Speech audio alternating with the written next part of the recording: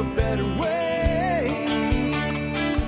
Hi, folks. This is Jack Spirko with another edition of the Survival Podcast. As always, one man's view of the changing world, the changing times, and the things that we can all do to live a better life if times get tough or even if they don't.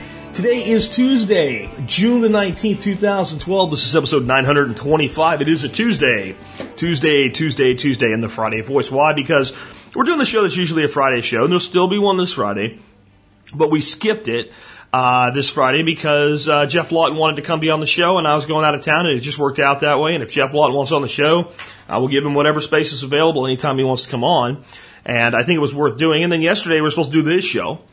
And, of course, what happened is there was a giant wreck, and I got in the office really late. And this show takes a lot more time. I take at least 2.5 times longer to do this show than I do any other show that I do, with prep work and getting the calls ready and filtering noise out and screening them and all that stuff. So yesterday I wanted you to have a show before like 2 p.m. So I modified the schedule. So today we'll do my favorite shows. And even though these take longer, the reason I do them is because I love them. Because it's you guys being part of the show. So if you want to be on a show like this, it's really easy to do. I'd say for every call you make, you have about a 30 to 40% chance of getting on the air if you follow the rules. And sometimes even when you don't follow the rules, you'll hear from a guy today that called from a quiet car with a good connection, so he got on the rules. The basic rules are, this is not, you don't have to do this. This is to improve your odds of getting on. Find a quiet area. If you're on a cell phone, just get somewhere where you're not moving around so there's not breaks in your call from being broken up. Because it's not like talking to somebody on the phone where they go, hey, you're breaking up. You don't know you've broken up. And the big thing is a quiet area. If you call me while somebody's running a weed whacker in the background or while you're driving is one thing. Driving with the window down is another.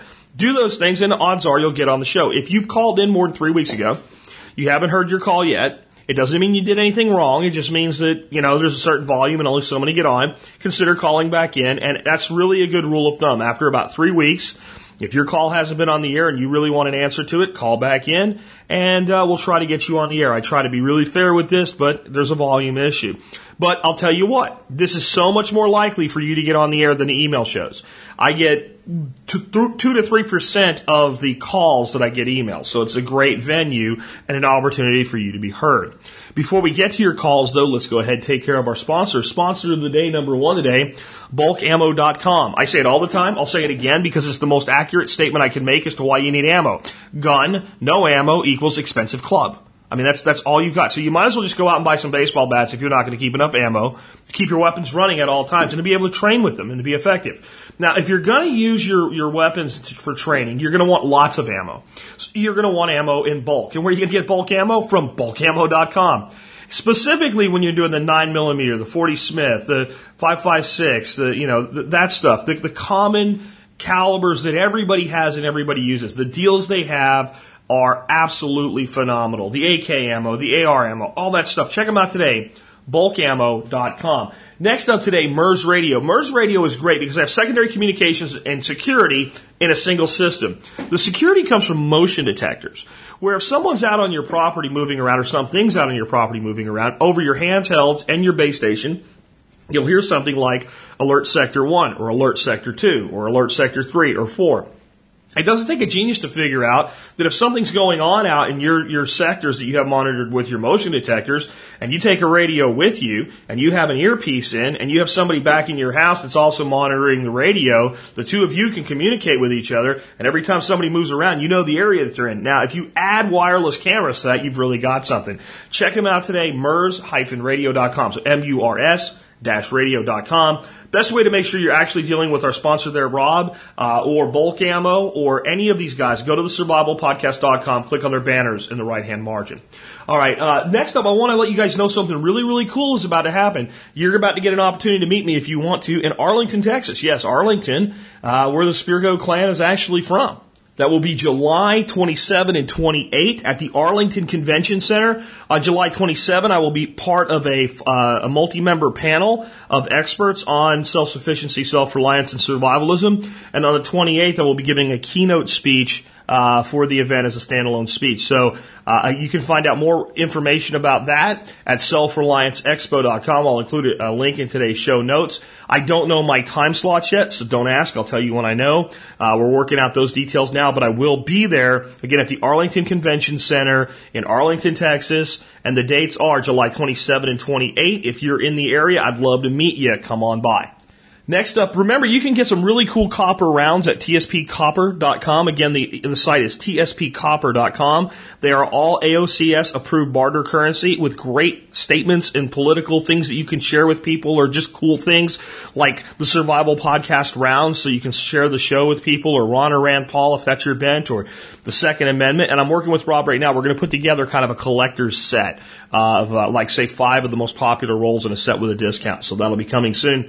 MSB members, of course, you get a discount on all your copper at tspcopper.com. Last but not least, do consider joining the Member Support Brigade. You do that, you get exclusive content available only to members. You get a bunch of great stuff. It's a good deal. You support the show at about 20 cents an episode. With that, I've got everything wrapped up. Let's take your first call. Remember, if you want to be on this show, the way you get there is you pick your phone up. You do all the things I said earlier, and then you mash some numbers. The numbers you mash. 866-65-THINK. That's 866-65-THINK. And with that, let's go ahead and take the first call. Hey, Jack. My name's John, calling from Indianapolis, Indiana. My wife and I are considering the paleo way of life, and wanted to know if you had any thoughts on, raising children on a paleo type of diet. So I'm just waiting on some books from the library. Thought I'd pick your brain and see what you had to say. Thanks. Bye. I just say do it. I mean, I don't even see. This is one of the things, and I'm not picking on the caller like this, but this is one of the things that I realize with so many parents when it comes to, okay, we're going to change our eating habits because we know this is a healthier way of life and we know that we want to live this way. Oh, but our kids have to have Twinkies because they're kids. See, and I want you to think about it this way. If you go into any of the few hunter-gatherer societies that are still left, and there are some of them out there, and you look at what their children eat, well, they eat the same things that the adults do. But there's certain things that we'll learn if we go into these societies. We'll learn, for instance, that a lot of the organ meats and the choicer cuts of meat are given to the children and the elders.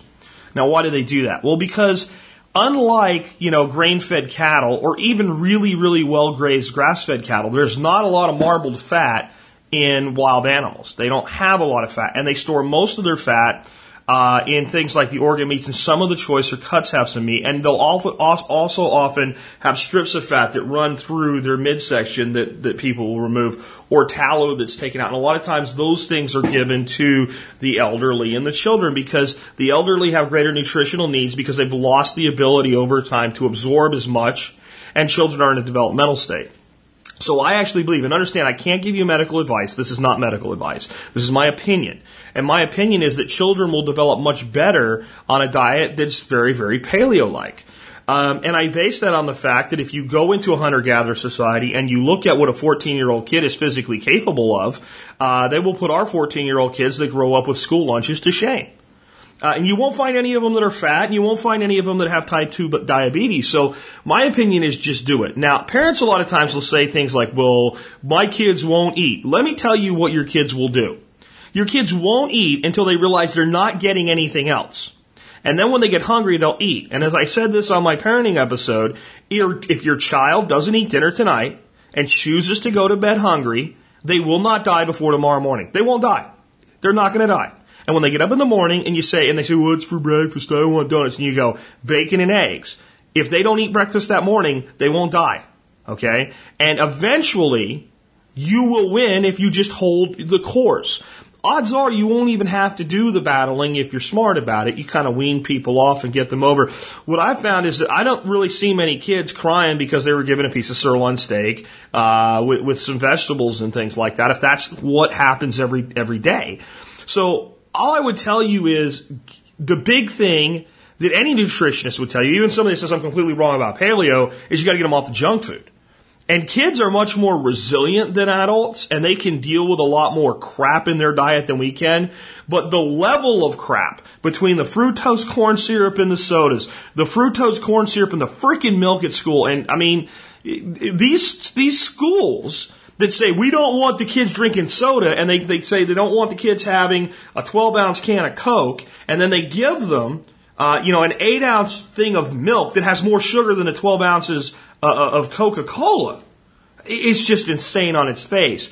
The challenge you'll have with raising children on any diet that you're trying to control is going to be that they'll leave the house. And when they leave the house, they're going to make some of their own decisions. And here's what you can do. Relax. Relax your balloon knot, as I tell my dog once in a while. Just relax. Because they're going to go do stuff like that. And kids should occasionally eat candy. Kids should occasionally eat junk food. It's okay. And they can get away with it a lot more than we can. But you control the primary diet. And I think the biggest thing that anybody needs to take away from any time you're trying to change the dietary habits of your children is you are in control. And if they choose not to eat today, they won't die. I mean, I can't say that too many times. They won't die. They won't die. They won't die. They won't die. Your kid can go a day without food. Someday he might have to. Or she might have to. So if they choose to do it because they're being obstinate, call it good training, okay? No one has ever not eaten for a day and then fallen over dead. Unless the person has, like, diabetes or something like that. And if you're dealing with that situation, you should already be in a very low sugar environment. Where you'll have the biggest problems are kids that have been able to eat whatever they want and are in those years where they really develop their own identity. So about 8 years old and up. That's where you're really going to have a hard time changing the dietary habits. From there down, they're a lot easier to deal with because they still see your authority as absolutely supreme. Some kids, by 5, they start to really leave that. Some it's closer to 8 and somewhere in there. But when they, most kids when they're 8 or 9 years old, they really, it's not the 2-year-old that really learns no. It's the 8-year-old that learns no and how to implement it. So the 2-year-old just goes, no! And you drag them out of the store or whatever, and they don't get it. Eventually, they cave. But the 8-year-old is smart enough to go, no only means no while I say so, and I can figure out ways around this. And so the biggest thing that you can do, right, in any situation where you want to put your child on a healthier food, is understand that when they leave the door, they're going to have to make some decisions for themselves, and you can give them guidance. And like anything else in life, sometimes they're going to do what you'd prefer they didn't do. And they're not going to die from that either. So if they eat a Twinkie tomorrow, they also will not fall over and die. But you can educate them. Start explaining to them why you're doing this. Show them what's in their food. Show them what corn syrup looks like. Show them what's being done to the corn before it's turned into syrup and they eat it. And it might not happen. Like, you're going to think, oh, I'll go show them this. They'll be like, yeah, I'm not going to eat that. And they might go, I don't care. But you've planted the seed. But then the big thing, and this is the most important thing, get it all out of the house. Gut the house of all the garbage. If you're going to put them on a vegetarian lifestyle, you do the same thing, right? So parents that make a decision to live a healthier life and then say, well, their kids are somehow supposed to live different, it's like saying, well, I'm not going to eat rat poison, but my kids need it. I mean, that's how I view it. So that's kind of my thoughts on that. But don't believe anybody that tells you that it's going to be somehow bad for a child to live on a paleo diet. I think that's complete, utter nonsensical bullshit. And it's the same thing they tell adults. We're not supposed to live on it. And all I can say is at this point, I lost this huge amount of weight. And now the weight loss has really slowed because I just don't have that much more to go. But the total weight loss that I've experienced now is around 90 pounds. 90 pounds is a small person that I've lost. I am healthier than I've ever been before. I have more energy than I've ever had in my life. I work my butt off in my yard all day long, and I don't even have anything really to do. I go out there and make work for myself because I feel like doing something. It's only the heat that makes me go, man, do I really want to do this? I wake up in the morning. I don't feel lethargic. I don't get shaky. I had hypoglycemia for a big part of my life, kind of the opposite of diabetes. It often leads to type 2 diabetes. I had headaches. I had backaches. I had all kinds of things that were holding me back. And all I did was stop eating sugar and starch. I mean, if you really want to take it down to that. So I'm a big fan, and I'm a big fan because of the results that I've experienced. Let's take another call. Hi, Jack. This is Mo, Free Mo from the forum. I've got a question for you, and I'd like your opinion on a couple things. Question is, when I joined the MSB, I downloaded all the zip files for the past podcasts, and I tried moving them to my iPod or iTunes, and they never go over. I'm not quite sure how to do that, so if you give me some input on that, that'd be great. Your opinion on two things. I'm currently living in Maine, I was born and raised in Levittown, Pennsylvania in September of 72, so not too far off from you, brother. I'm looking at possibly relocating to Tacoma, Washington. Much like Maine, only it's got more of a diverse culture, more opportunities out there, essentially, is what I'm looking at. However, with the Fukushima thing, I watched the program on Coast to Coast talking about how the radiation coming over is affecting the West Coast, so it's got me a little sketchy on that. And I'm looking for a career change. I'd like to go to welding school. I figured it'd be great for the future, regardless of whether it hits the fan or it's not. Great skill to have. What's your thoughts on those? Thanks for everything you do, brother. Have a great one. Thoughts are you're freaking cheating, so I'm going to have to go fast in your freaking answers because you got so many questions for me.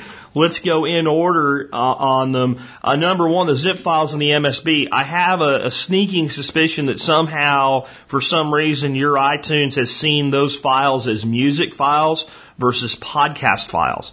And if you have done the import of files to your library, add files to the library, and you're not finding them as a podcast, go into your music category and take a look in there, and you might find them all in there. And what you can do is update the settings to change their file type to podcast.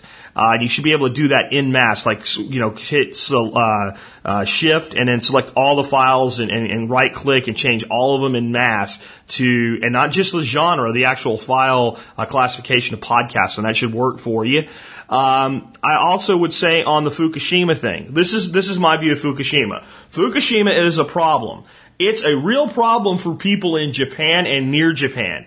It is a non-freaking event for people in the United States on any meaningful or tangible level. I know lots of you are listening to Alex Jones and it's the big cloud of death coming to get you and buy the potassium iodide and his longevity crap or whatever. I know a lot of you are listening to Coast. I know a lot of you are reading alternative media. Let me tell you what Fukushima is for these people. It is the biggest payday ever for them because they can all start talking about something.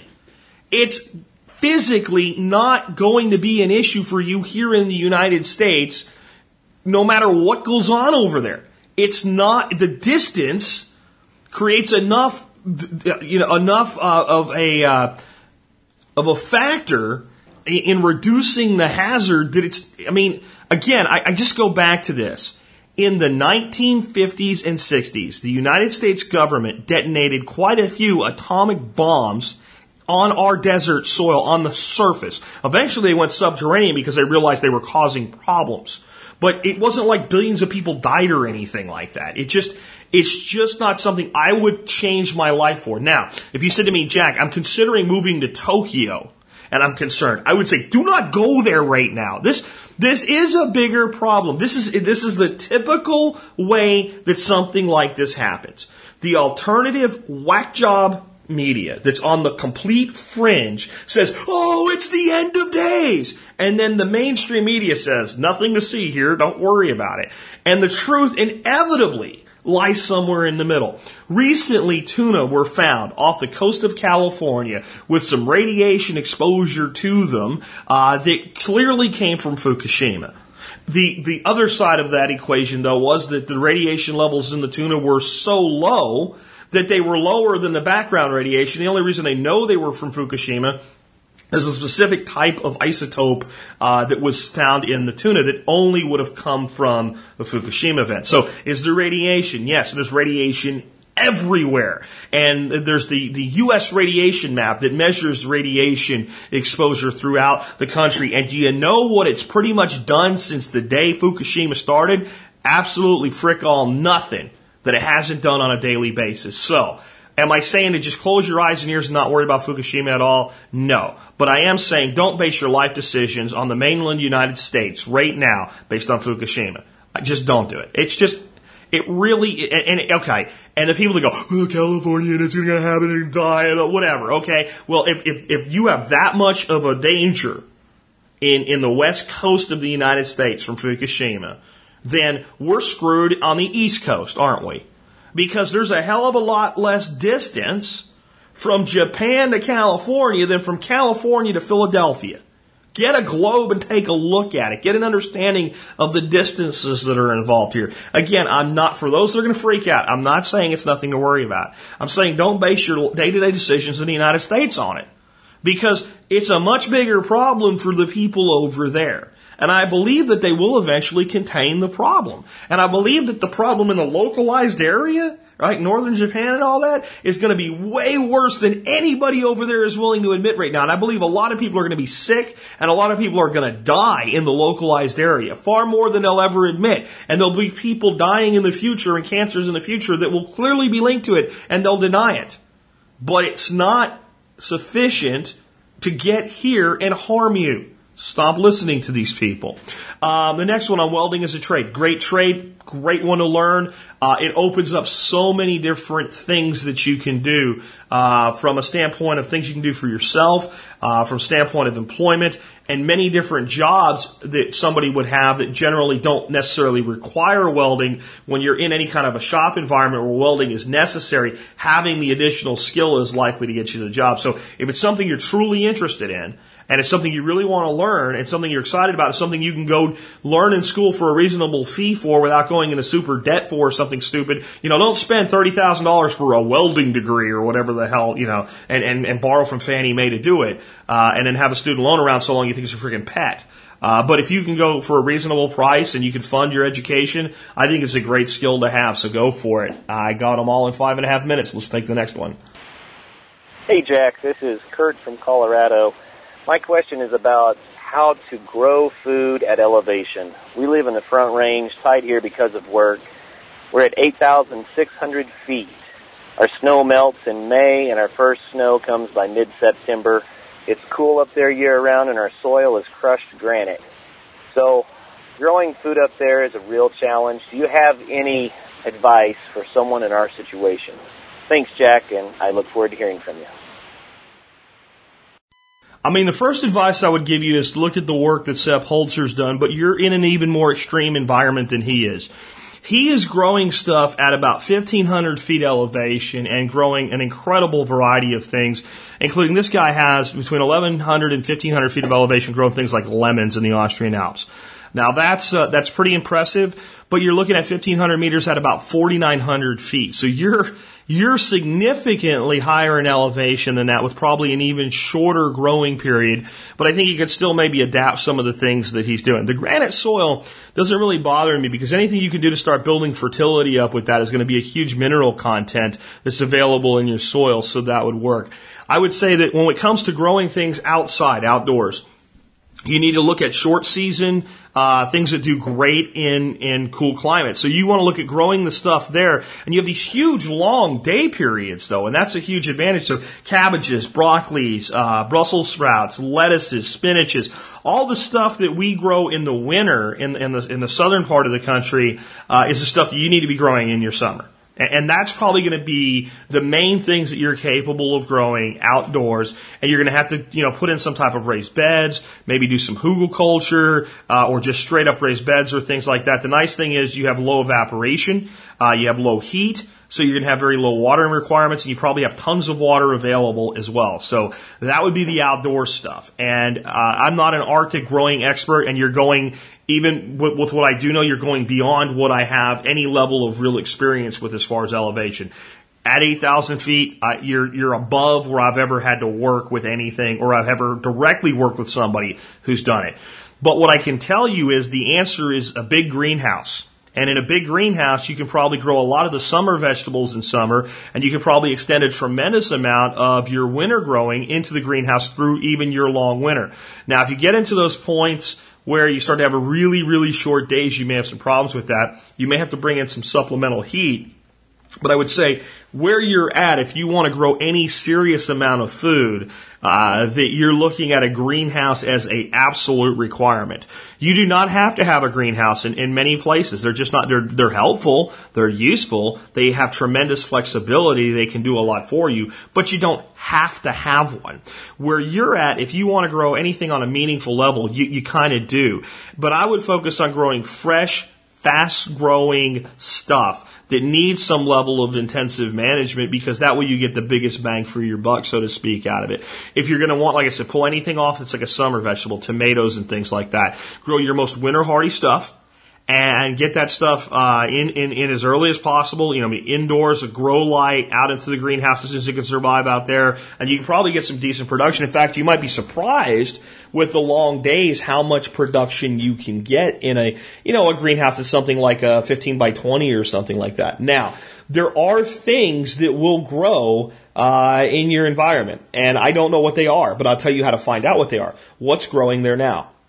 What's growing there now? And look what's growing there now, and look for productive plants that are of the same variety or similar varieties, and you can probably get those there. I mean, some things that spring to mind would be some of the cultivars that have come out of Siberia that you will find in Rain Tree catalog, like hardy Arctic kiwi and things like that.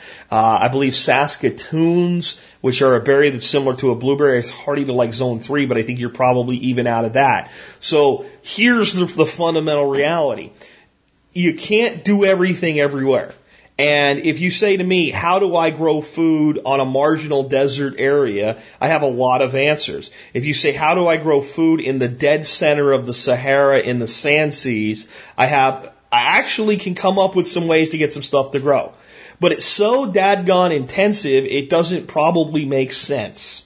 Okay, so there are certain environments that are just not conducive to things. But I do think raised beds, short season, cool weather vegetables, outdoors in your 90 days of growing season. Look at the work of Sepp Holzer. Learn about things like crater gardens and things like that, high wall gardens that reduce the wind effect and will bring your temperature much higher by doing that. And definitely consider putting in a greenhouse. Let's take another one. Hey, Jack, this is Lauren from Indy. I know I'm breaking one of your rules. I'm calling from the car, so if it sounds like junk, feel free to let it roll, get it out of there. But, hey, I just wanted to comment or provide some feedback on, I don't know if you said it on the 5 Minutes with Jack or the Survival podcast, but something to the effect of when you're going into an interview, know everything there is about the company, make your recommendations, and so on and so forth to really solidify your position as being the best candidate to be hired. Well, I went to 2 interviews over the last 2 weeks with the same company and took that very approach. Looked through their website, I'm basically a web designer, web marketer, and made my recommendations directly even in front of the CEO and the marketing director. They were taking notes I was sharing. I didn't care that they were taking that information because it's about taking action and not just having the idea. So, that I got offered the job. I put in my 2 weeks notice last Monday. So thanks for all the advice. Thanks for everything you're doing on both shows. And rock on, buddy. See ya. See, that's awesome, and it's what I call the aggressive approach. It can backfire. When I first heard this call, and I was like, I hope you got the job, because there are places where maybe that's not what you want to do. And let me explain that. Let's say you just need a job. You need any freaking job you can get. You'll take a $10 an hour job as a telemarketer. And they just want somebody to sit down, read the script, and do what they're told, and you're willing to do that until you find something better. You even think there might be advancement opportunities in that job. When they're hiring a person at that level, if you start talking about changing anything, they're probably not going to be interested. The same with a janitor that's going to sweep the floor. So for low-level positions, where it's not going to be expected that you're going to immediately make an impact on decision-making, this would probably be a detriment rather than an asset. In a position where you're expected to come in and make decisions, in any company you're really going to want to work for, it's exactly the thing that you need to do. When you come into it, like when I got one job where I was basically the director of marketing for a large telecom company for a while, actually director of internet marketing. And when I walked in, I let them ask all their questions and everything like that, and then I said, okay, here's what I would do. And I went through a complete marketing plan with no notes from one end to the other, and I had 3 high-level executives sit there and just look at me with their mouth agape, understanding 50% of what I had said, and that was enough to make them understand that the rest of it was true, and be completely blown away. And they interviewed 72 candidates for that job. The job required a master's in marketing or equivalent. As most of you know, I have never been to college, and I got the job. And the reason I got the job is that aggressive approach.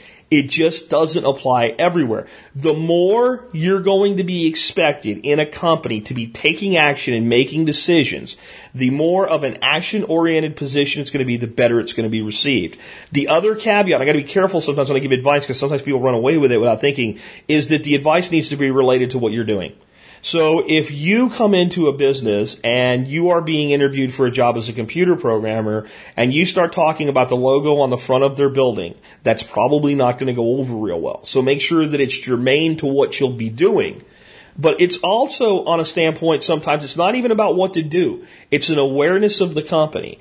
If you come in and the company has 3 major initiatives that they're currently working on, and you mention all 3 of them, even if you don't tell them what you think they should do with them, you just say, I understand that you're doing these things and whatever. And you know how when companies say, your interviewer always says, well, do you have any questions for me? No is never a good answer. And usually what they expect are questions like, what's my health plan? What's my days off? What's the starting salary? What's the culture like here? And that's actually the best out of all of those is what's the culture of the company like? They like that question. But if you say, hey, I was doing some research on your company before this, and I know that one of your strategic initiatives for 2012 is da-da-da-da-da-da. How's that going? Right? That's a great question because it doesn't pass any judgment from your side.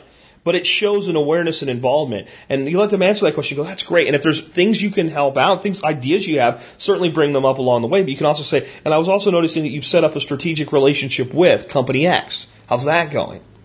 When you are that candidate, and every other candidate comes in and follows the textbook method of interviewing, you get the job. These are very, very simple, very, very basic things that nobody teaches anybody. And the reason that nobody teaches anybody this is because most people in the business of telling you how to get a job follow the conformity. Because conformity is safe. And if you do the conformity for long enough, sooner or later, somebody hires you, especially in good times. I don't know if you've checked around, though. This is not a great time to be a conformist. This is not a great time for business as usual. This is not a great time for sending out 20 resumes a day and thinking that's going to get you a job. But this is an exceptional time to get a job when you can stand apart. The beauty of 80 people applying for a job is that odds are that at least 70 of them will be, whatever, this exact same clones. That'll leave you with 10 to really compete with. Of those 10, most of them don't know the very things I've just told you right now. So the more people that interview for a job, that's actually where I've always felt the most likely that I would be able to get the job if I wanted it. Because the more people they look at, the more I can contrast with the status quo, with the normal. And I think that's very, very important. And it's how I've had 3 jobs in my life that required college degrees without a college degree.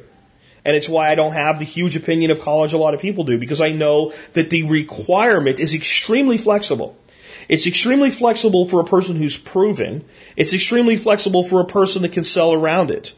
And it's extremely flexible in certain positions. If you want to go and do work as an engineer, you're probably going to need an engineering degree. So it's not that I don't see any value in a college degree, or that it's not necessary for some jobs, because if I went and tried to get a job working as an engineer for an aerospace company, nothing I could have said in the interview would have gotten around the fact that I don't have an engineering degree. I don't even have a first inkling of an education as an engineer.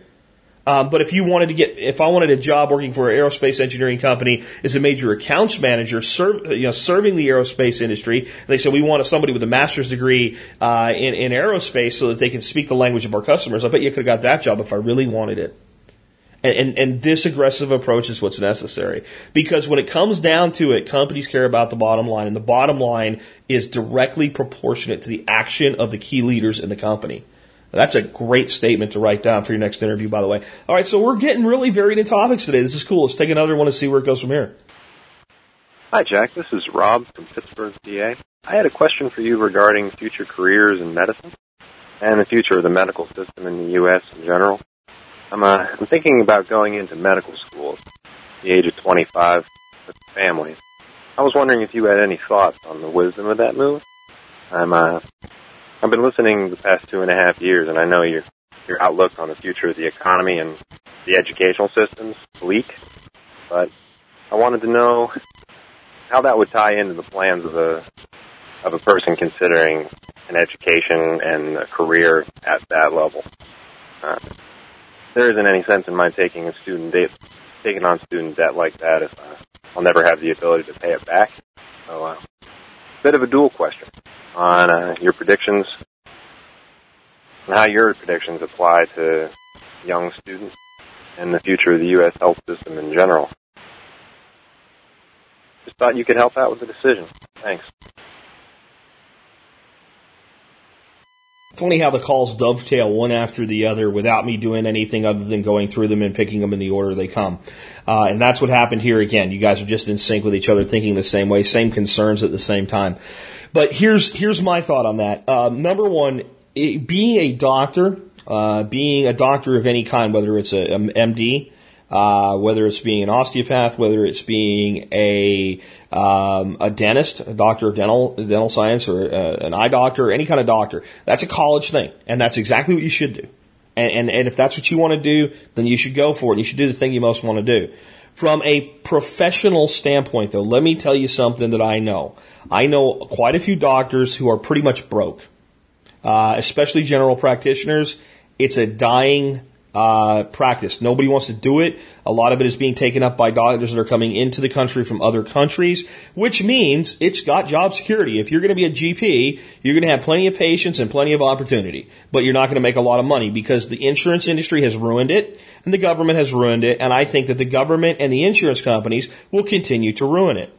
If we switch over to a place where insurance is run much, much better, where insurance is primarily, to help with costs rather than try to eliminate the cost. And doctors are forced to work with patients with payment schedules and things like that. We go into the field of dentistry. Now, I've met quite a few dentists lately.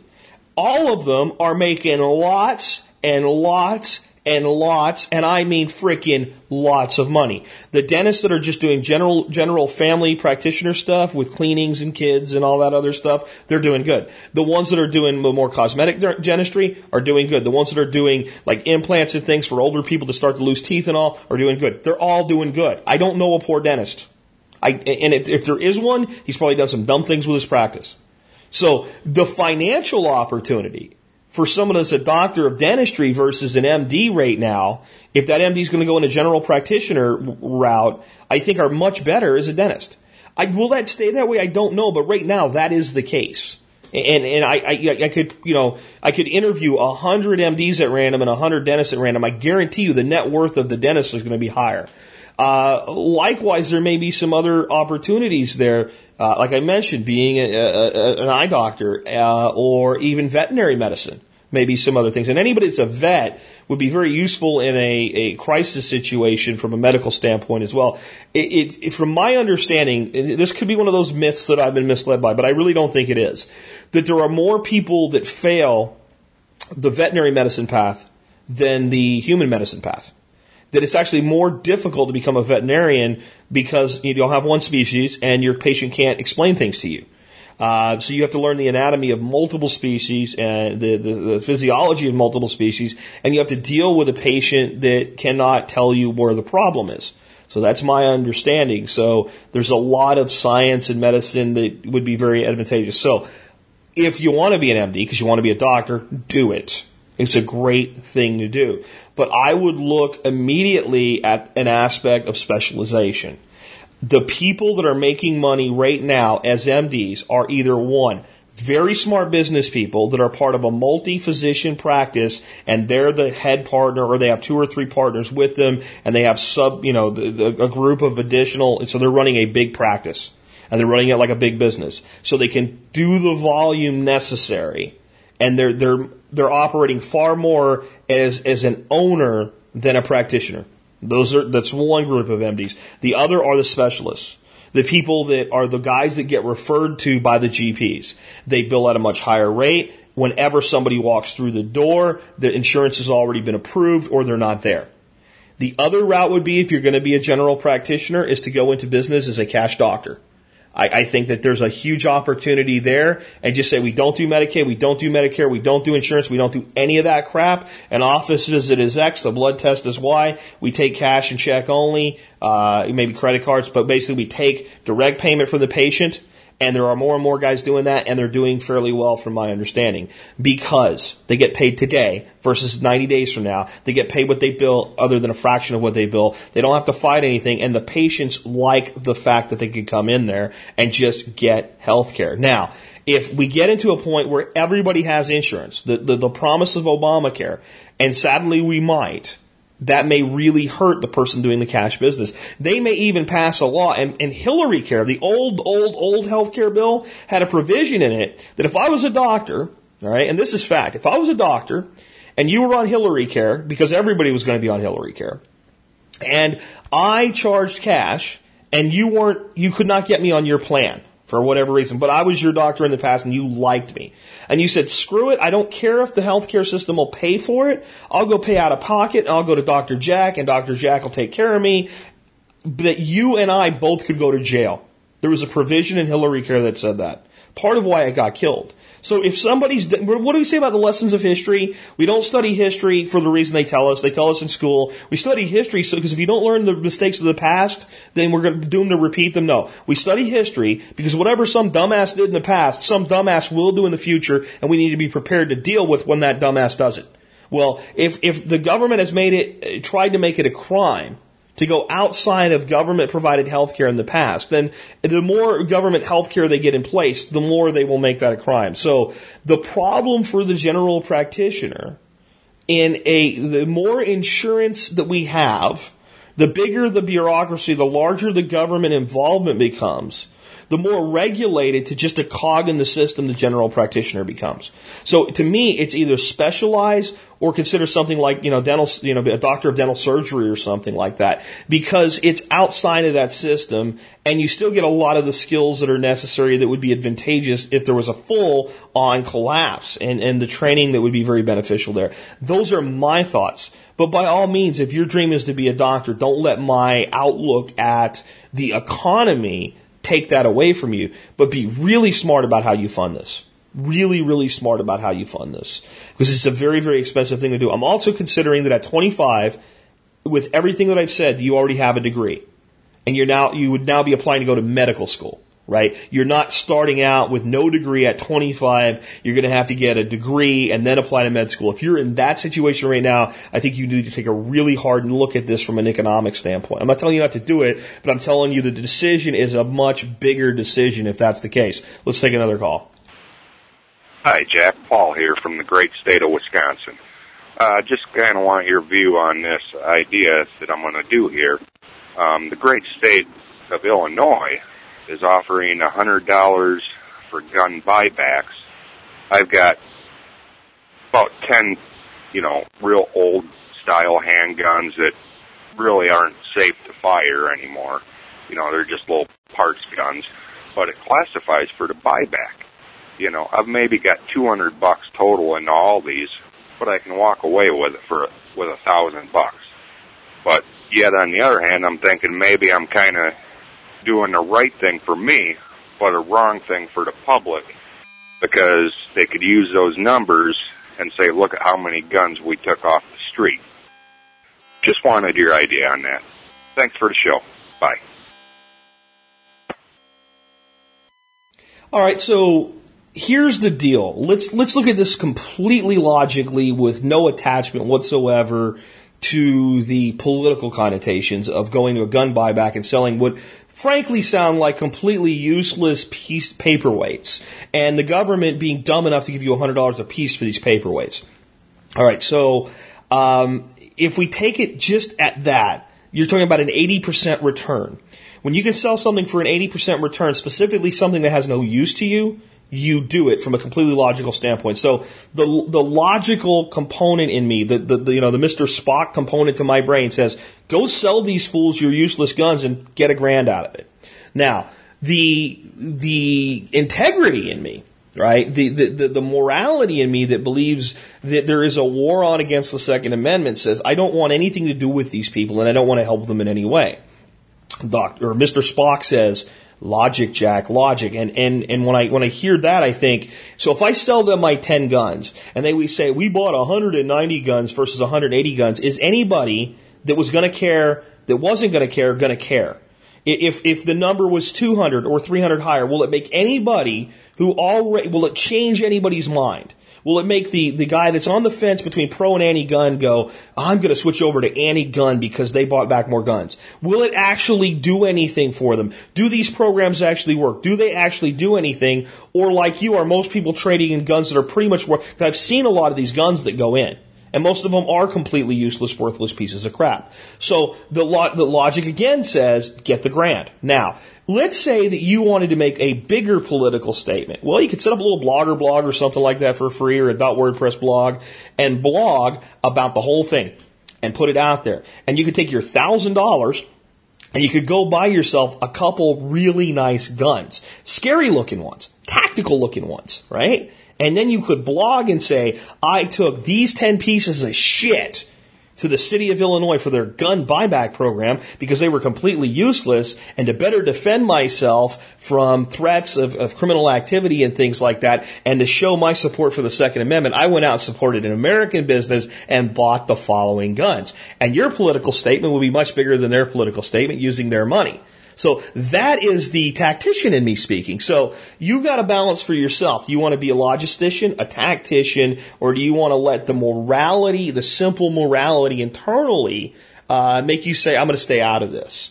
It's up to you, but I wouldn't fault you for it. And that's how I would look at it. What would I do? I don't know. But it also makes me think, could we do this in mass? Are there a whole bunch of piece of crap sub-$100 guns out there that we could pick up, and it could, like 20 or 30 gun owners go in and make about $2,000 a piece and go buy a nice AR and a nice sidearm and the accessories to go with them, and say thank you to the city of or the state of or the county of for arming your citizens by buying our useless piece of crap guns? That actually seems like something that would need some coordination, need to be done over a year. We need to target a specific place to do it. And I don't know if they would maybe decide, no, you can't do that, or set a limit or something like that. But it would be a very, very interesting way to flip things. And I think that a lot of these political situations like this, we need to start thinking a lot more from the Aikido standpoint rather than, the boxer standpoint, and start redirecting their own energy and resources so that we come out ahead, and let them, because they have the money, they have the energy, they have the ability to organize this stuff, they have the ability to politicize this stuff, they have the ability to call up the local TV station and say, hey, show up while we cut guns in half or whatever. But what we can do is take all of that energy and redirect it. That's the tactician in me speaking again. So in the end, it's a decision you have to make for yourself, but it would be interesting to see 10 or 20 gun owners specifically go out and buy, because I've seen, just piece of crap little pistols and stuff like that for $35-40 at gun shows. Quite a bit of the time, little rusted old things and stuff like that, little 25s or whatever, and to specifically put them all into a box and get ready and go down and do that, and then specifically go out and buy really cool stuff with it that's all firearms related, and say that they did it to support the Second Amendment in American businesses, because eventually if enough people did that, you could pretty much shut down the gun buybacks. Just a thought. Let's take another one. Hey, Jack, this is Clinton in Cincinnati. I go by Country Roots City Job on the forum. I was wondering if you could ever do a show on what to do if there ever isn't a pandemic, specifically remembering back to the story of the child in Mexico taking the mask off his face, drinking his Pepsi or Coke or whatever, and putting his mask back on, those epic failures. What's the best way to, what kind of stuff do you need if you're going to be going out and about? Do you need these face masks? Do they do any good? Do you need to wear gloves? I mean, if it gets to that point, I'm thinking stay home. So there's that. I also wanted to share an allergy tip for everybody. I don't think you suffer from allergies, but for the rest of us who do, something called a neti pot. It's a pot where you mix in some salt and some hot water, and you run that through in one nostril and out the other, and it kind of rinses out your sinuses, and kind of like gargling salt, but it does it for your sinuses. So I'd love to hear what you have to say about all that. Thanks for doing this show. Keep it up. Bye. All right, here's how, I've been evaluating this threat for a long time, because I have two big ones, two that I feel like sooner or later we're going to deal with. Maybe not we as in me and you, but sooner or later in modern, human terms, next century or two, somebody's going to deal with. One I think we'll see, inevitably, is an economic collapse. I think we'll see multiple collapses and rebuildings, and we need to be prepared for those. But the one that I think, sooner or later, in the next 100 years or so, is inevitable, is a truly high lethality, high infection rate pandemic. And the best defense against a pandemic is isolation. There is nothing that is a better defense than that. Being able to be self-sufficient for 90 days is your best bet. Being able to close up the doors, close up the windows, and not go anywhere. And tell work, if you're going to fire me, fire me. I'm better off fired than dead. And in most of those situations, you're going to end up with martial law, and people aren't going to be going to work anyway, and they're going to be finding ways to work remote, and you're going to need to be able to support yourself and defend your home for 3 months. And the reason I say 3 months is it might not be that long, but it's highly likely that any pandemic is going to run its course. The majority of its heavy-duty, heavy-handed course in about 6 to 8 weeks, and that's less than 90 days. But that's typically what the big storm, so to speak, has been in a pandemic. And if we can get through that period and we have some buffer, we should be able to come out the other end okay. The other side of pandemic, and this is something that people don't realize, and it's a horrible, horrible thing to think of, but it's true, so we have to accept the reality of it. The higher lethality there is, and the quicker the death there is from a disease and a pandemic, the least amount of spread it will have. A pandemic that infects somebody that has, 2 or 3 days before they even show symptoms, and another 2 or 3 days before they show severe symptoms, and another 2 or 3 days before they die, has a much greater ability to spread itself through a population than a pandemic that has maybe an infection period of 24 hours and the person's dead within 2 to 3 days after they show the first symptoms. You get less time, and you certainly don't want to be one of the first ones to go, but we're better off once we're hunkered down with a pandemic like that. The other thing to understand, and this is like very, very important to understand about pandemic, is in the type of thing we're talking about, this high of a lethality rate, there will be martial law, and no, you're not going to leave anyway. It's not going to happen. They will lock the cities, the towns, the counties down. There will be movement for emergency purposes only. At some point, they'll even say you're not going to the hospital. There's no room there anyway. Stay home and deal with it and try to save yourself. I mean, this is a fundamental reality, and they will use lethal force to impose it, and here's why. It's not because the New World Order wants you all dead with some flu they're going to create for eugenics, okay? Let that crap go, those of you that live that far out in left field. It's because it's the only thing they can do. All right? You can't bomb or shoot a missile at or machine gun a virus. That's why it's so dangerous what the biotech companies are doing, because once it's let loose, there's nothing you can do to it. You have to kind of deal with it and let the course run out and try to mitigate the damages it does. It's like a forest fire. You can't just put a forest fire out. We'd love to be able to have 400 acres in flame and just fly over with one giant super bomber plane and drop a water bomb and put out 400 acres. But you can't put out 400 acres of fire at once. You put in brakes, you put in management structures, you start to contain it, and then you start to control it and let it burn itself out. And a pandemic has to work that way. On the surgical mask, I do believe that they're somewhat effective. The CDC is more inclined to tell you to wear one when you're sick than to keep you from getting sick, because it's more likely to reduce spread than prevent it, because the virus itself is very, very small, and it's very, very likely to end up on your face or something anyway. So hygiene on top of the mask would be necessary for it to be truly effective, a very, very effective hygiene. Here's my view of a mask, though.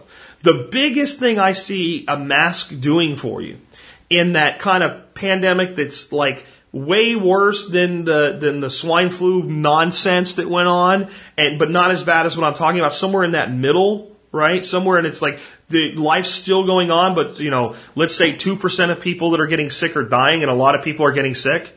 Something that's more analogous to what happened in the 1950s. Maybe a little bit worse than that, not quite as bad as the 1919 epidemic, somewhere in the middle there. If you are out wearing a mask in that environment, do you know what people are going to think? Oh, they're sick, and they'll stay away from you. And that reduces your proximity and connection with other people. So I actually think it has an ability to prevent or to cause a repulsion of people that you would prefer not to speak to. And I think there's some advantage to that as well. I personally do believe that wearing a mask in a really high contaminant environment may help you. And I think that anybody that thinks it won't just doesn't understand basic physics and basic pathology, that anything being filtered out is better than nothing being filtered out. But the main reason they want people that are sick to wear one is because when they cough or sneeze and the mucus and all, it holds not just the little individual floating virus in, but the spittle and all. So it's far better from a standpoint, at least from what the CDC says, at preventing the spread than preventing the infection, if that makes sense. So that's their viewpoint on it. We do keep high grade surgical masks as part of our kits. And it just seems like a very inexpensive thing to do and a very, very simple thing to do. But it's going to be the case that if we ever really deal with it, the only real defense is going to be isolation. And that's just a fundamental reality. And it is one of my big fears, but I don't live my life based on it. I just accept the fact that it could happen someday. We're prepared to do it if we have to, and if we have to, we will. Let's take another one. Jack, Brent in Prince Edward Island. I was mixing some soil up today, and I was wondering if it would be okay to put in dry Miracle-Gro powder. I've got some normal cheap topsoil, a bucket bag, compost, perlite, or vermiculite, either one. And I just thought, is it okay to mix it in dry and the water would leach it out? Or are you going to get the same effect? Thanks for the show, buddy, and I'm really enjoying the last few podcasts about gardening. Talk to you later. Bye. Depends on what you're talking about. If you're talking about the blue stuff, the standard fertilizer, my advice would simply be don't use it at all. It's a commercial fertilizer. I don't hate it, but I don't like it. If there's certain spot applications for it or whatever that you want to use, especially with container gardening, it's not that big a deal.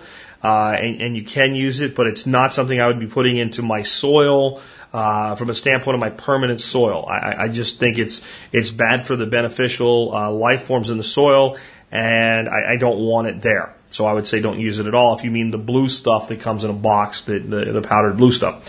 If you're going to do it anyway, I would say no, don't mix it in as crystals, because one of the problems with the chemical fertilizers, especially like Miracle-Gro, is that if you were to mix some up that was way too concentrated and you pour it onto your plants, it could burn them. And if mixed according to instructions, it won't. And well, this is something my grandfather used on his tomatoes, but we only did it about maybe once a year, and it was long before I knew anything about real true organic gardening or anything like that. So it's what I grew up with, and it does work. And if you're going to use it, I would mix it with water, and here's why. If you mix it into your soil, it's very probable that you could get a big old lump of it.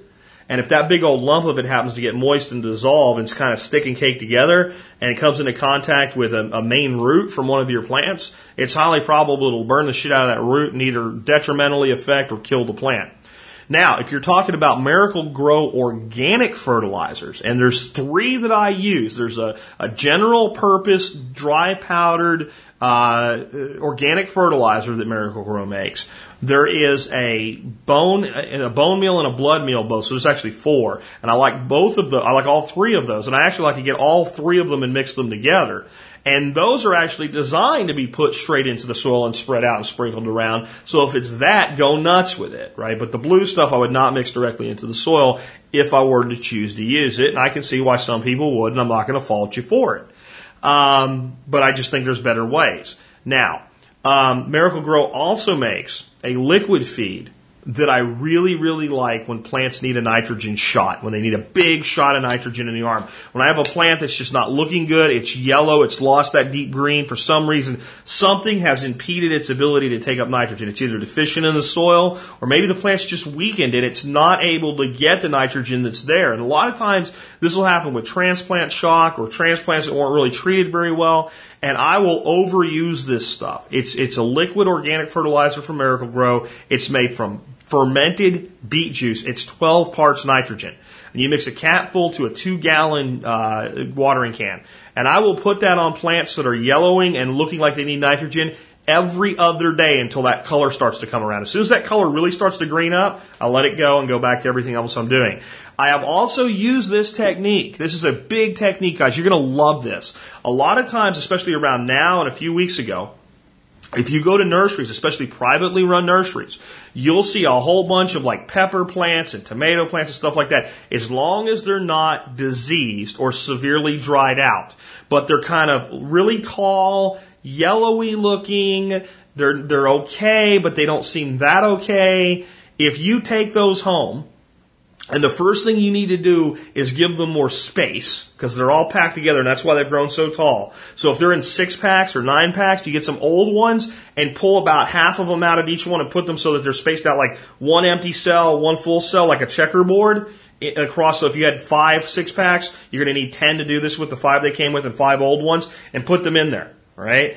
And then put them into a tray and fertilize the crap out of them with a high nitrogen fertilizer, liquid feed, both on the soil and plant drench. And do that for about a week before you transplant them. You'll probably get about 80% of them to survive.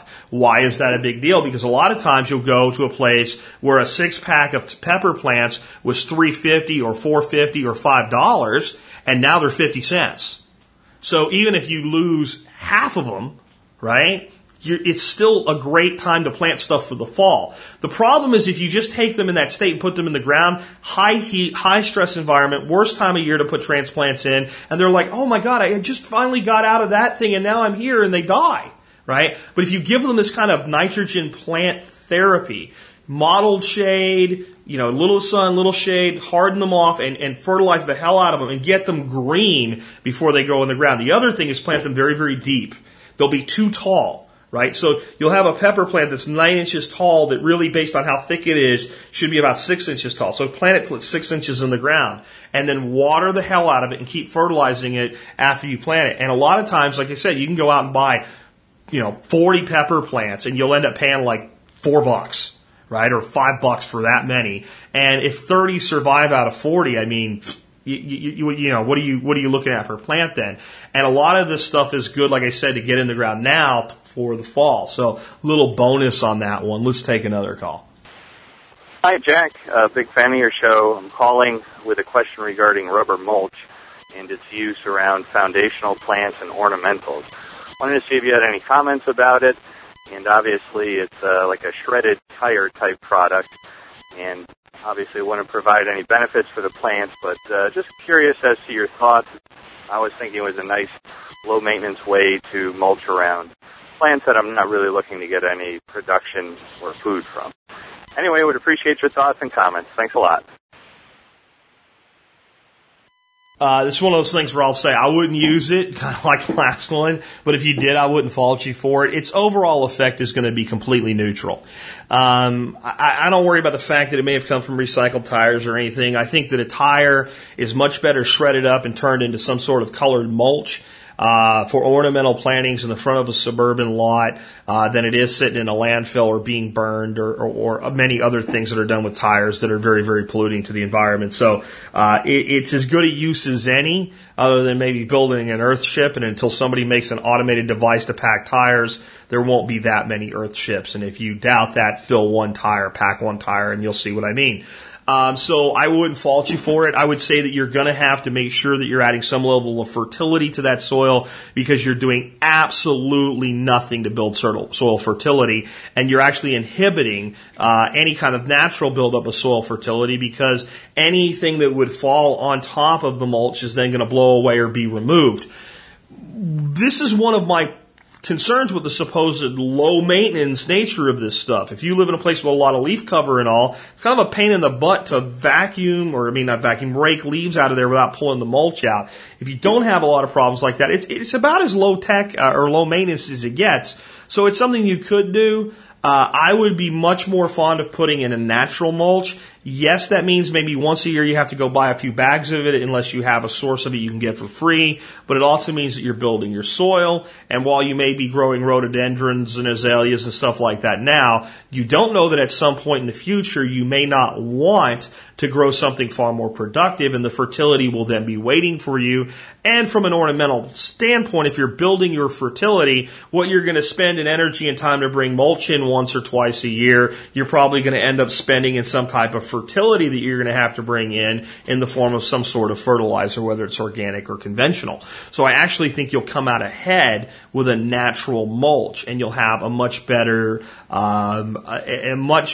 result overall. But if you want to do it, it really isn't going to hurt anything. You're just going to need to address the lack of fertility and keep continuing to build that with some sort of supplement. Let's take another call. Hey, Jack, it's Paul from South Dakota. You've always given great advice, and I'm looking for some great advice here. Two-part question.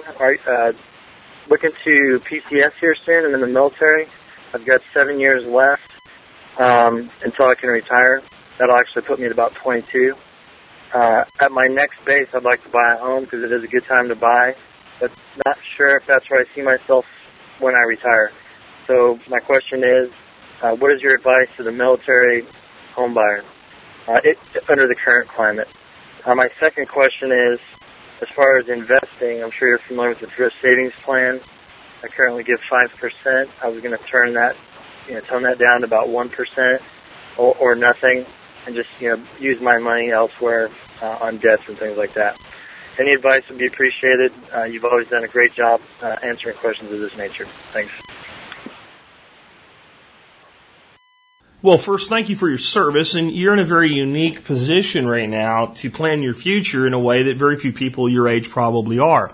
And this is what I mean. You're 7 years away from a guaranteed income that you can calculate. And that income will be guaranteed for as long as it's business as usual in the United States, and even probably past that. It will be one of the last things that's ever cut out as an austerity measure is retirement payments to retired military personnel. The total number of retired military personnel pales in comparison to the total number of retired personnel that are on Social Security, Medicare, and Medicaid, and is a mouse fart of a rounding error in total cost to the government, or even total cost to the Department of Defense.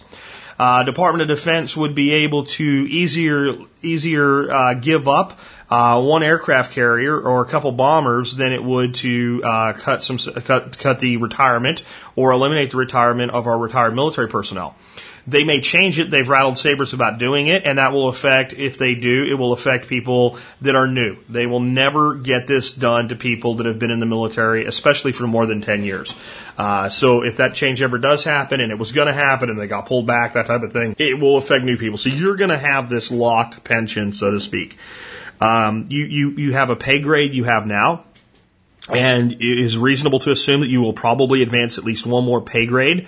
But even if you locked it right now and said, I'm just going to retire as what I am, you're able to calculate your retirement based on the formula. So you know what your income's going to be. So that allows you to go in, and if you really like your duty station and you like the area, to buy something relatively close to that. And you don't have to buy something like, just off post. You can buy something, I would say, up to an hour away. And you can really take your time. You don't have an immediate housing need. You have the military to take care of that for you. If you're an officer at this point, or even if you're an NCO at this point, you probably have some quarters allowance that's available to you as well to help defray the cost. So it makes a lot of sense. You're also going to sail through the mortgage process very, very quickly, very, very easily. So I think that is something that you makes this a lot more doable. Now, if they're sending you to New Jersey, I don't know if Fort Dix even exists anymore, but let's say they're sending you to New Jersey and you hate New Jersey, don't do it. But if they're sending you somewhere that you can actually see yourself living contently after you get out of the military, now you have a house.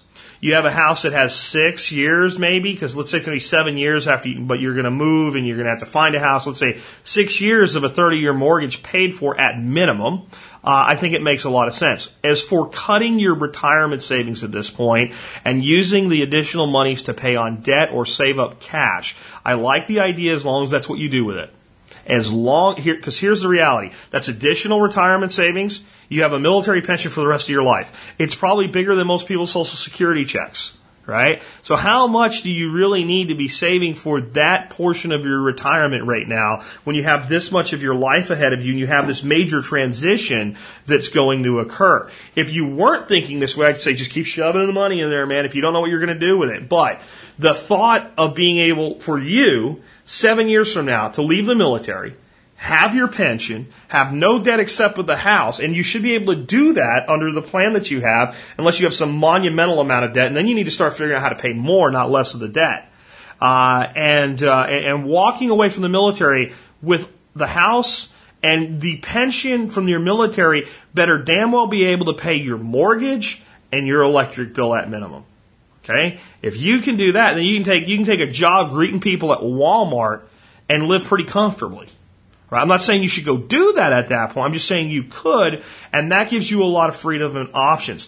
And it's very possible right now that if you buy smart and do things the right way, that you can buy a house where your military pension would pay all of your living expenses, period. You could pay the mortgage, the taxes, the insurance, the electric bill, all of the utilities, if you do it right. You also have 7 years to work on developing that into kind of a self-sufficient homestead and pay down the mortgage at a higher accelerated rate, because the fact of the matter is, other than whatever debts you've rung up, especially if you're single, you don't really have any expenses in the military.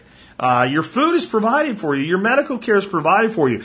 This is a time to kind of go into overdrive. You're probably making a much better wage than you were as a young soldier or airman or Marine or whatever it is that you are. You have a reasonably good income. You have a very low expense ratio. At least you can if you choose to. And you need to be looking at the next 25, 30 years of your life and seeing the 7-year period as setting it up.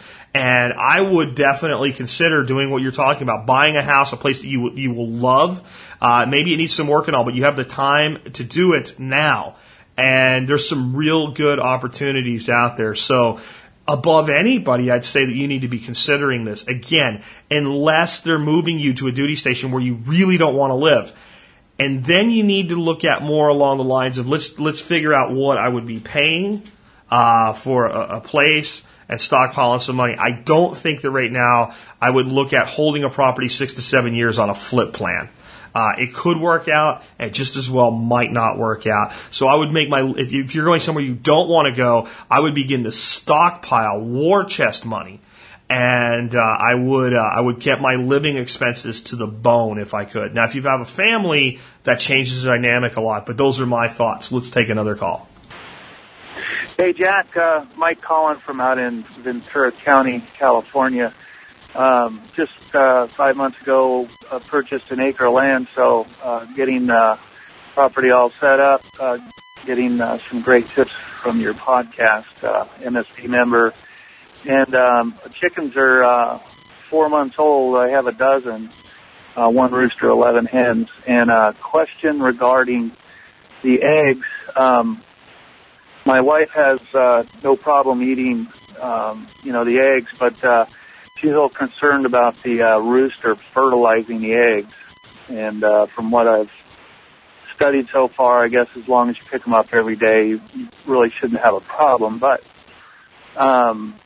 just hadn't heard you talk about it, and I haven't read about it yet. So I was wondering your opinion about that, whether makes them taste different, or whether I should keep the rooster separate, or what have you. So anyway, I really enjoy the show. Been listening for a long time, and I'm an MSB member and all that. So really enjoy the show. Talk to you later. Bye.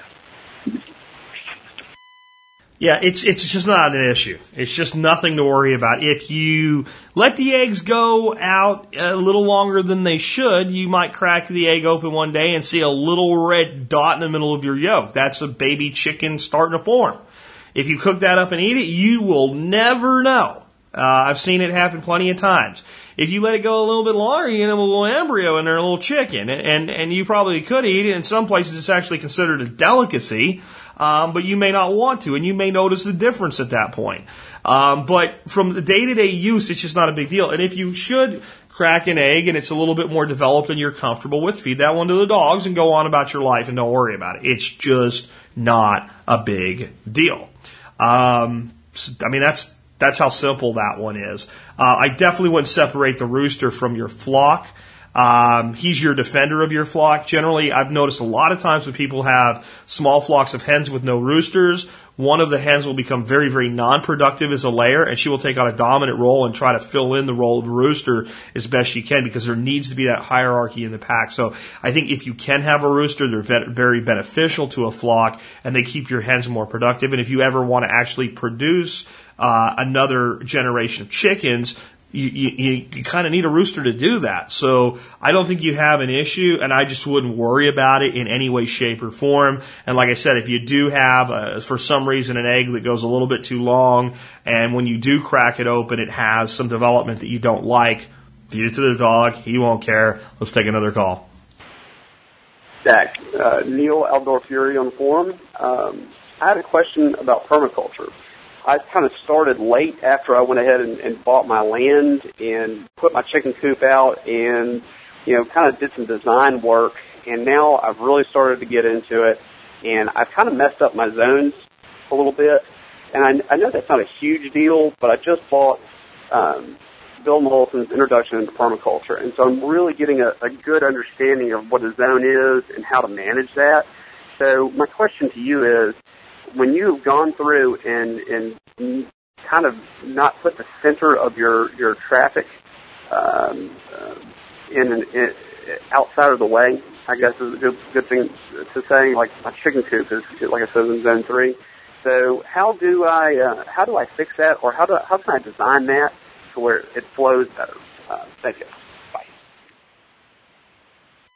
Well, as it usually is with most things in permaculture, is it sort of depends. Let's say you're managing a quarter acre or a half acre suburban lot. It's not really that big a deal. And one thing we need to understand about zones in permaculture is they're very, very flexible, and we often draw them as squares or circles or the very, very geometric proportional areas, and that's not how they work. They're very, very bendy and curvy and flexible. And so let's say we have a lot that we're managing in a typical, even if it's not suburban, even if it's rural, it's a small lot. It's under an acre, maybe it's under half of an acre, and we have to walk, fairly far distance to the chicken house, because that's where we put the chicken house before we understood zones, and we wanted it kind of that far out for maybe some other reasons, like not having them too close to the house or whatever, for whatever reason. And then we learn about permaculture and this concept of zone-based design, and things that I touch every day should go into zone 1 and be closest to the house, and follow pathways to all of these other areas should all be zone 1. Because anything I need to touch daily or every other day needs to be someplace that I was probably going to be anyway. So then we say, well, what we did is we put the chicken coop quite a bit far away, because I got to go out there every day and feed them. I got to let them out. I got to put them back in. I got to pick up the eggs. And, it's a daily chore to deal with your chickens. We can automate some of it, but pretty much people deal with their chickens on a daily basis. So it would ideally be a zone 1 thing, or on a border between zone 1 and zone 2. But now we've set it way out there. So what do? In permaculture, we follow principles. So the problem is the solution. And unless we're careful, like Lawton said, we can turn the solution into the problem. So how do we turn the problem into a solution? Well, what we do is we basically create our zone 1 with a big old peninsula in it. And we create a pathway. If we're going to walk to that coop every day, we're probably going to walk down a very specific route to that path.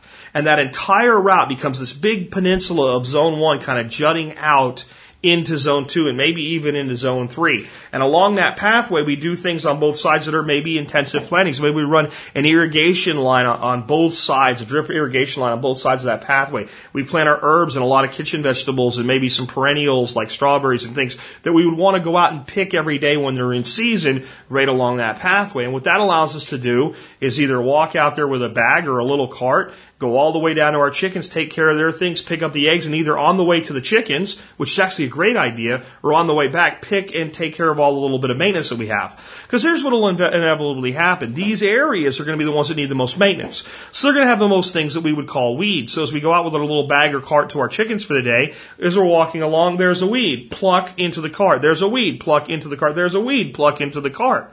Right? There's a seed head. I don't really need that one, whatever it is, whether it's amaranth or whatever. I need some of it for me, but cut that off, and then by the time I get to my chickens, I've done a little bit of foraging for them, and I drop it off with them.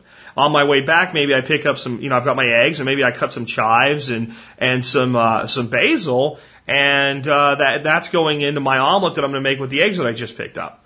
So now the problem's a solution. Instead of worrying about the fact that it's over in this area and I would have preferred it to be over here, I've just made zone 1 this long curvy path down there. And, if I'm dealing with a quarter acre, for God's sakes, it's not that big a deal now, is it? Right? And then maybe my wood pile's over in a zone 2 that's even closer, but I don't go there every day. So whatever kind of pathways are in between there need to be a hardier, more perennial, less management intensive, rougher mulch thing. Right? So that's one way we could do it. And the reason we can really do it that way is if I was managing 5 acres, my zone 1 would probably be about a quarter of an acre anyway. So the only reason I'm chopping up that little quarter acre is because it's just a management principle. So I can create this long, again, jutting peninsula. And this is amusing because I have a drawing of a 3-zone system for a suburban lot as my next video in the permaculture series. And I'm going to use this when I record that video. So look for that to come out today or tomorrow for you. And maybe make this even a little bit more evident. And guys, I'm doing a great permaculture series. I think I have 12 videos in it now, with whiteboard designs and things like that. So check that out on the YouTube channel. Now, let's take this another route. Let's say that you have 2 or 3 acres or more, and you've put the chickens really far out. Then I would look at moving the coop in. I would look at redoing things, and it's probably worth moving. But if you've built a permanent or semi-permanent structure in a classic, lot size environment, there's nothing there that's that big of a trip anyway. So just design the pathway as zone 1.